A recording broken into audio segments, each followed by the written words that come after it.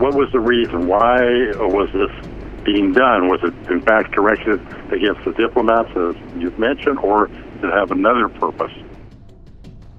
Welcome to Foreign Policy. I'm Sharon Weinberger, Executive Editor for News, and you're listening to the ER.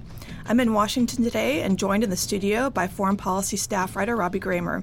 Joining us by phone are John Glassman and James Shoemaker.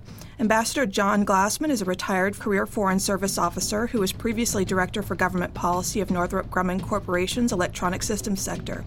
While at the State Department, Ambassador Glassman served in many countries, including Afghanistan. Ambassador Glassman also served as the Assistant to the Vice President of the United States and as Deputy Assistant for National Security Affairs. James Shoemaker, a retired Foreign Service officer, served in various capacities in the United States government with professional expertise in the Soviet Union, Russia, Ukraine, Belarus, Afghanistan, and Yugoslavia. ER listeners, we love hearing from you. If you have episode ideas or comments, you can email us at erpodcast@foreignpolicy.com.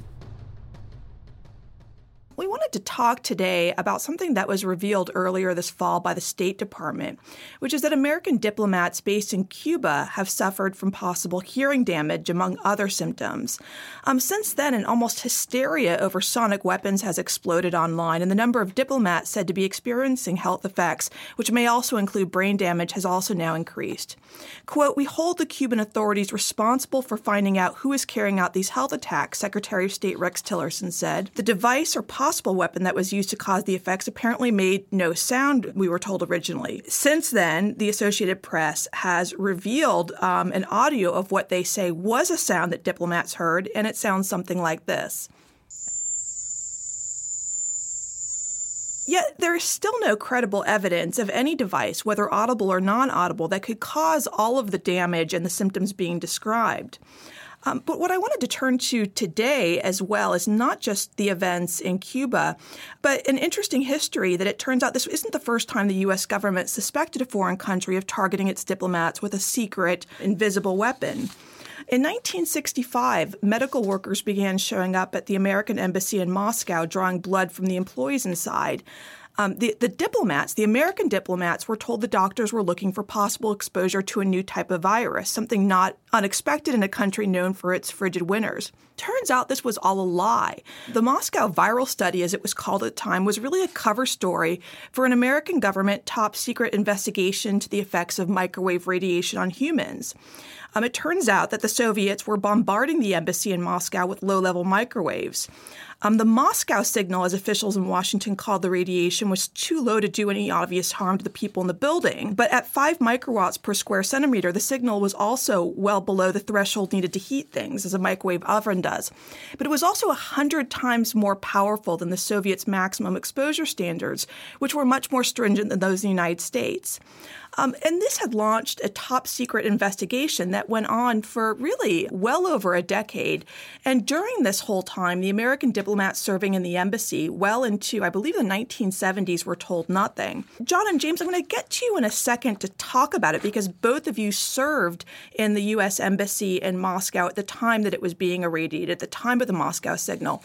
But first, I want to ask Robbie to address the Cuba situation briefly of what we know as of today and what has been the U.S. government's response and what diplomats have been told so far, as you know. Yeah, thanks. What we know is not a lot. It's a really interesting story to follow. It's one of the weirdest diplomatic mysteries in the post-Cold War world.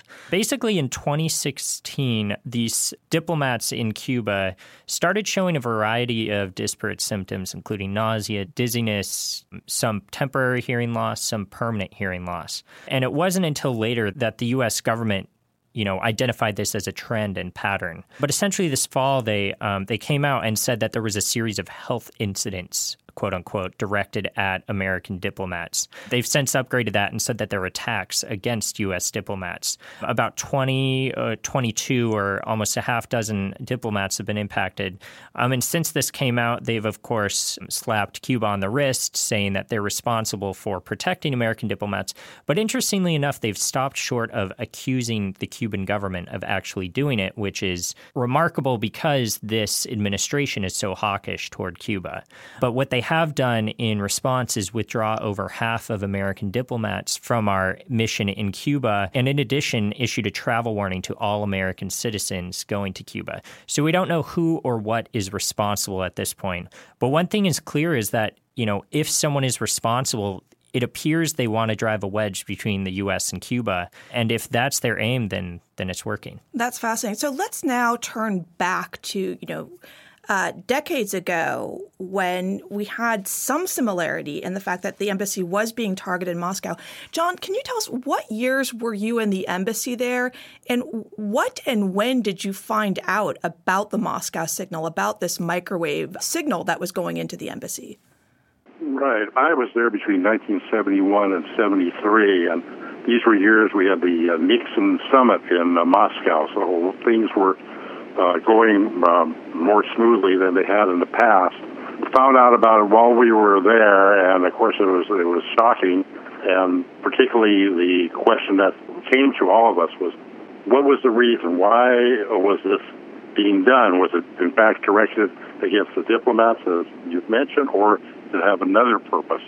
And the kinds of speculation was there, was they thought perhaps it was being used to charge batteries of listening devices. Perhaps it was being used to pick up vibrations in window panes and other materials that might allow the Russians to understand what was going on up there. And so the question was whether it was a thing that was directed against the diplomats, or was this damage, or not, or damage comes later, but was this a effect on people who were there, which we perceive that there was some? Was it a side effect of something that had another purpose to it? And what's fascinating about that is, so you were there in 71. I looked at, for the book I had done on the Defense Advanced Research Projects Agency, their involvement in investigating this, which was really between 1965 and 1969, when one of the serious theories that was floated was that it was a weapon of mind control, that these microwaves being used to influence the behavior of diplomats or cryptographers in the embassy. By 69, this was pretty well rejected. But what's interesting for me is, so by 1969, 1970, it sounds like they pretty well knew it wasn't, a mind control device, but it had some technical purpose. And yet they still didn't tell you, right? You were not informed this was going on, correct? We were informed at some point between 71 and 73. How this was done, why it was done, I don't recall, but we were all knowledgeable that it was occurring. And I remember when we went up some of the higher floors of the embassy building, there were still people who were sitting with their heads against open windows in summertime. And so, say, well, these things are coming through. So I think it should be shielded. But it was a question that was disturbing to everyone. There was that 2-year gap. Why wasn't anyone informed between those 2 years? Between 1969 and 71, you're saying? Yeah. No one has any idea. I mean, there were other things besides this. I mean, there was the question again of the Kissinger's desire to have detente with the Soviet Union. So I think there was a lot of political reasons that were used for not making it a crisis. Yeah, I recently read a memoir of a physicist. He wrote a short review article. He's a physicist who worked for the intelligence community, worked for the Pentagon, and he was one of the people, his name was Sam Kozloff, and he was sent over with I think a couple physicians contracted by the State Department to help explain what was going on to diplomats. So I don't know that you spoke to him specifically, but when you were first informed of this, what were your questions, or what was being done to address it? I assume you asked about shielding and whether it, was a potential, cause of cancer. I mean, I don't know what questions were raised at the time. People were not aware that it would have any health consequences, but I would say, and this is something that contradicts the Johns Hopkins epidemiological survey that was done subsequently, that there were people in the embassy who had some encounter with cancer, let's say. And I do remember the young wife of one of the people working defense attaché's office who had some kind of cancer. I do remember a security person. I do remember people who, after leaving Moscow, subsequently a couple who lived in the embassy, the husband was a close friend of mine, actually died of brain cancer, and his wife had breast cancer. These are people in their 20s and 30s, and I don't recall in normal life here in the States that we know many people in that age group who contract cancer. Jim, turning to you for a second, because you and John know each other, but actually from Afghanistan. I don't think you said you didn't serve at the same time in Moscow. So can you tell us about the years you served and what you were told at the time? Well, yeah, that's true. John and I served together in Afghanistan, believe it or not. Yeah, at the closing of the embassy, I believe. That's right. When the Soviets evacuated in '89, we did too. Oh, wow. And it was a good decision. Yes. Yeah, I actually knew a lot about the microwave situation going into Moscow because I was there later, between 1977 and 1979. And between John's tour and mine, Ambassador Stessel had raised a big stink about the fact that the embassy community was being kept in the dark about the microwave situation. And so a lot of information came out, which had an unfortunate effect because it led to a renewal of a lot of the conspiracy theories that had been floated in the 1960s about the microwave. And the conspiracy theories being, that the mind control and whatnot that was actually investigated?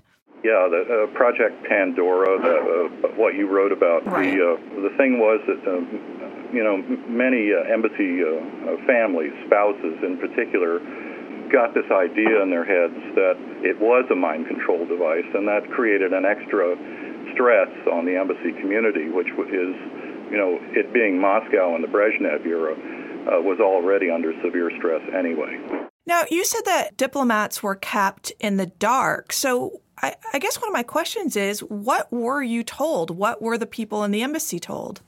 Well, we weren't really told that much, but a lot leaked out, frankly, because of the news media, New York Times, Washington Post, other correspondents who were in Moscow at the time were reporting pretty constantly on the issue.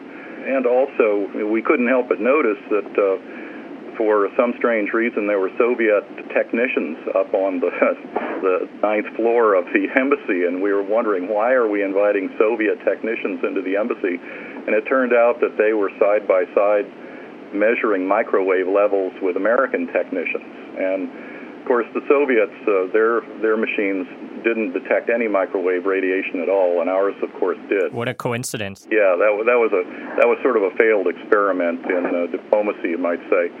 But shortly after that, we put up screens on the upper floors of the embassy facing the direction of the microwave emanation. Basically, after that, I stopped thinking about the issue because I thought it had been solved. But that's amazing. So those screens went up, if I remember right, this would have been the late 1970s, right? Yeah, they went up sometime during my tour. But, frankly, you're under such pressure in Moscow and you're running around doing so many crazy things that you don't really notice these things at the time. It's just later it comes back to you, oh, yeah, that happened, and that seemed a little strange. Right. And the thing is, so if the screens went up in around the late 1970s, which I remember, I think was from the newspaper reports, that the signal itself is believed to have started around 1953, I believe. So this is essentially over 25 years that no shielding was done. Yeah, that's right. I mean, it started, Stalin made the embassy move from just off Red Square to this building just off Ulitsa Tchaikovskaya in 1953, and the signal apparently started just as we moved into that building. Another coincidence. Yeah, how about that? And in terms of health effects, John talked about, what at least, perceived was a very high rate of cancer among people that were quite young. What has your experience been with your coworkers or people you keep in touch with? I've noticed similar anecdotal information of a higher incidence of cancer, particularly leukemia. And as a matter of fact, Ambassador Stessel himself died of leukemia in 1986. As John alluded to, there was a Johns Hopkins epidemiological study of diplomats who served in the embassy, and that report, which itself, if I recall, was very controversial, concluded that there weren't elevated rates of cancer, but there were a lot of questions raised about that report. Yeah, personally, I don't think that the study was done with the proper methodology, and they did another study in 1981, which was much more thorough, but it also, I believe, was highly flawed.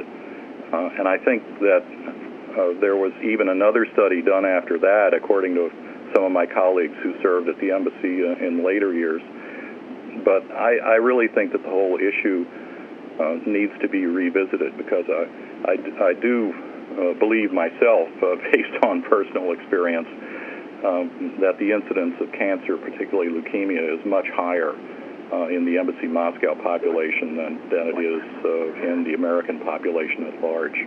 So let me ask a question before I turn it back to Robbie for a second. Does the State Department or the U.S. government, for either of you, Jim or John, does it keep in contact with you? Are there ongoing statistics, data that are collected on this? No. That's Jim's right. And not only that, one of the recommendations of the original Johns Hopkins study was that there should be following up after study for 10 years, every 2 years, especially the group that served there between 1975 and 76, when the Russians elevated the intensity of the radiation. That recommendation was not followed up.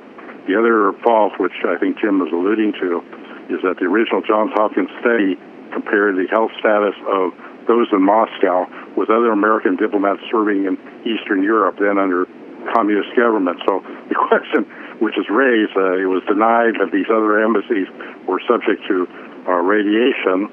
And if one takes the idea that this was done for counter-Russian intelligence purposes, this radiation, why the other allies in the Warsaw Pact would not have been using the similar kinds of procedures sort of raises a number of interesting questions. Yes. So these are problematical. Right.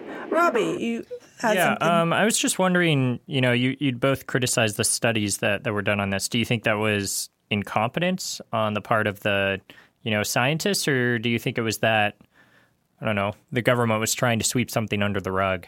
I don't think it was incompetence. That people doing the studies were highly competent. I think that at the time the studies were done, however, frankly, the Soviets knew an awful lot more about microwave radiation than we did. And the studies themselves started off with flawed methodologies. In the 81 study, they did an extraordinarily detailed technical study of the effect of microwaves and exactly where they hit and which windows and all of this. But they were unable to actually come up with a list of Americans who were working in the embassy at the time because many agencies refused to provide a roster. That's amazing. So they didn't even know who. They didn't know what population to actually study in these two Johns Hopkins efforts. So when did these signals stop? In the late 1980s. And was there any political shift that you think might have stopped it? Did it just randomly stop and it's still a mystery? Well, it stopped under Gorbachev, right at the point when relations between the United States and the Soviet Union were improving radically. The Soviet Union was basically reforming itself, and who knows if that had anything to do with it, but it's certainly an interesting coincidence. I'm curious, when the two of you saw the reports from Cuba, I mean, for myself, having looked at this episode of history, although a little bit earlier because I really focused on the 1960s, and I have to admit, John, when you contacted me, I hadn't really realized that even into the 1970s, they weren't really informing diplomats about it. But when both of you heard about Cuba, did you have an immediate reaction? Because my first thought was there are a lot of similarities, certainly not in whatever technology or perhaps it's being used, but both in the way that the government handled it or is handling it in real time now, and in how sort of mixed the symptoms are, which makes it hard in the absence of knowing what's causing it to come up with a real scientific explanation.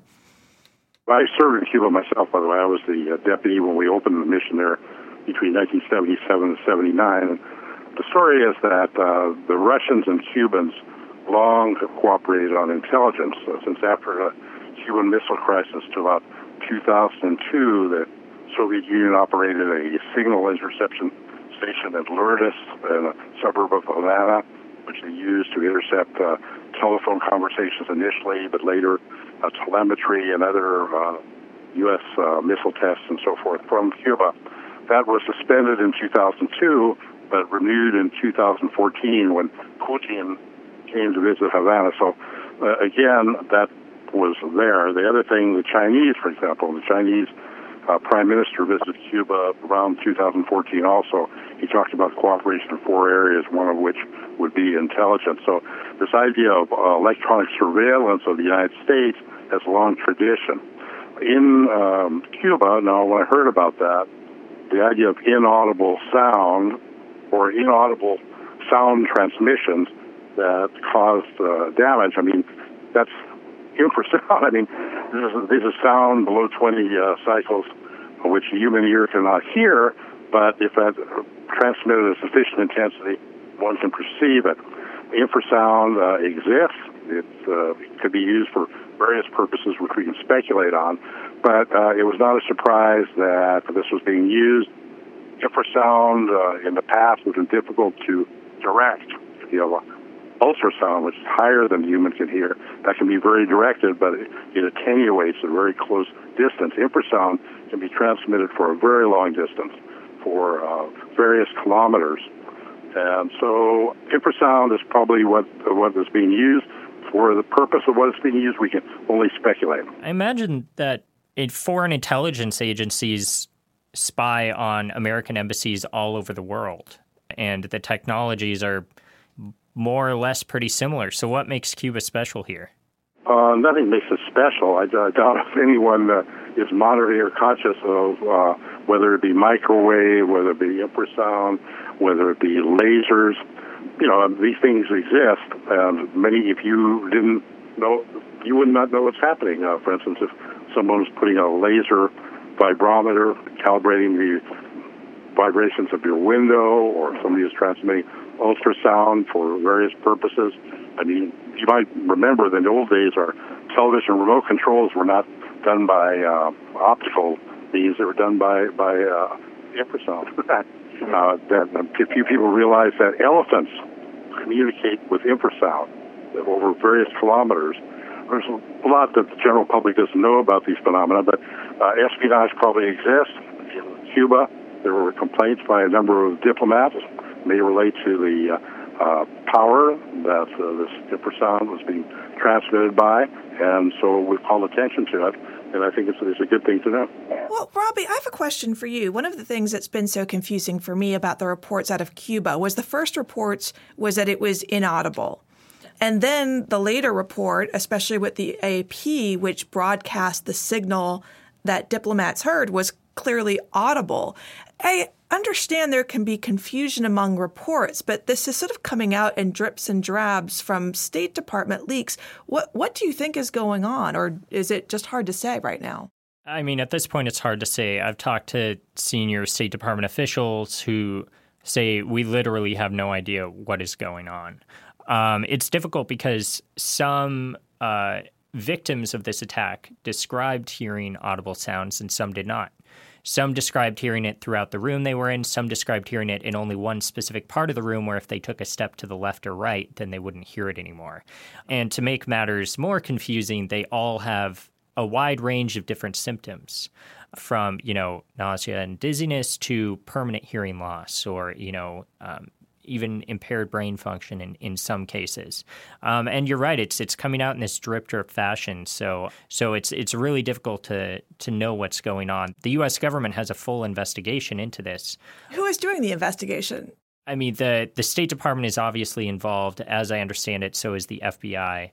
But the fact that an administration that is so hawkish on Cuba has been reluctant to outright blame the Cuban government for this when it would be so easy to do if it was, an easy open and shut case is pretty significant. And it just shows that no one really knows what is going on yet. What's also sort of interesting and disturbing for me is there's obviously two considerations here. There's the national security considerations of, the tendency to keep something, if we know something, to keep it secret, versus the obvious sort of moral and ethical imperative to share as much information as possible with the diplomats. John and Jim, as two people who weren't really given as much information on the health side as probably you would have wanted, what do you think State Department's obligation should be in these circumstances to to the diplomats who served in Cuba and are serving?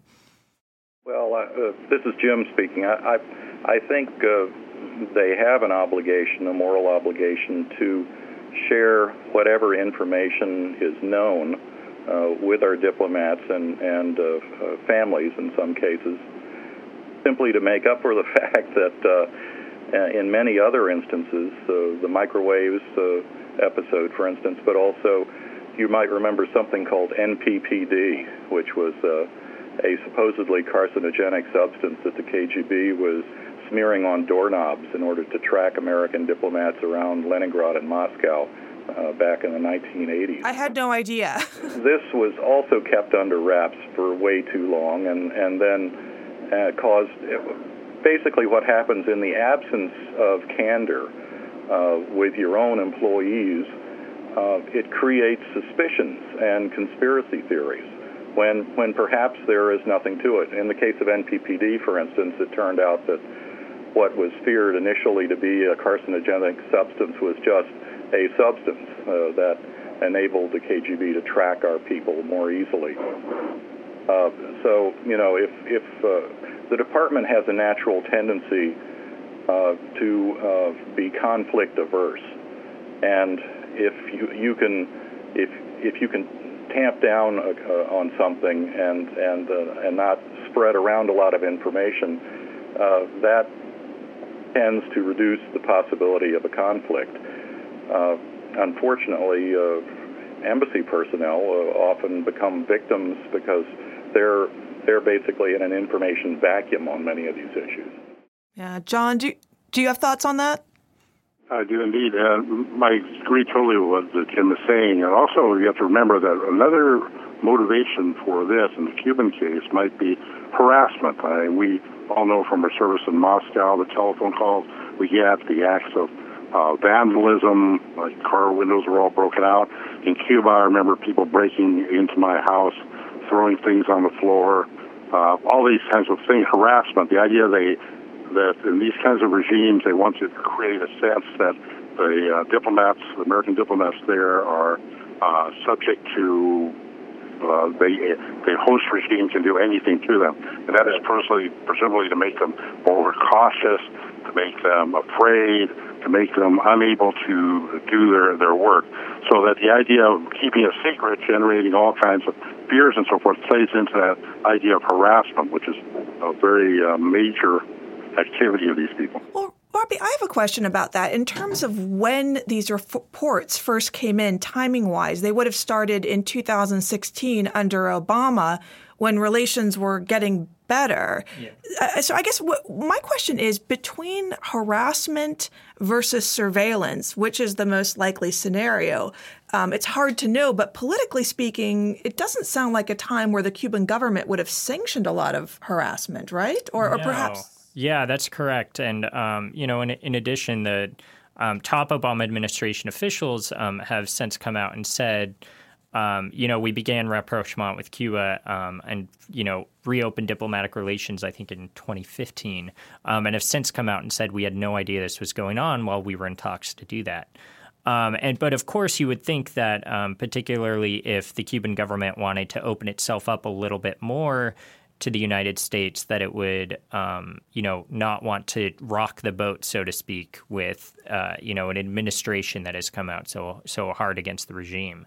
There's really just not enough evidence at this point to say whether it's, harassment or something else, because we don't know what it is yet. But does it appear that the administration is leaking this information to bolster its Cuba policy, or is that hard to say as well? I'm not sure if it's leaking information to bolster its Cuba policy, but it has certainly leveraged this in these incidents to, pull back its diplomatic relations with Cuba. Like I said, they withdrew half our diplomats. They issued a travel warning to all Americans. This is a significant step backwards in U.S.-Cuba relations for those who are proponents of forging stronger ties between the two countries. I've talking to people around the State Department, a lot of the people who were or a lot of the diplomats who were pulled back from the embassy were pretty upset. They wanted to stay there. They wanted to do their jobs. And, foreign service officers and, diplomats might not be on the front lines in war zones, but they also put their lives at risk and they travel to dangerous places. So they know that there is some danger involved with the job. And it seems like a pretty conspicuous backlash against what's only happened to a few dozen people, that they're withdrawing half their staff and issuing a travel warning to all U.S. citizens. Yeah, I guess it's also what's interesting for me. John and Jim, I mean, both of you were informed of this, but it wasn't like either of you said, we're leaving Moscow. I mean, it sounds like the diplomats, even when informed, were very committed to the job they were doing. Well, yes. You're both laughing, too, so I don't know. Yeah. Both John and I have been in situations that were considerably more dangerous than Moscow. Like Kabul.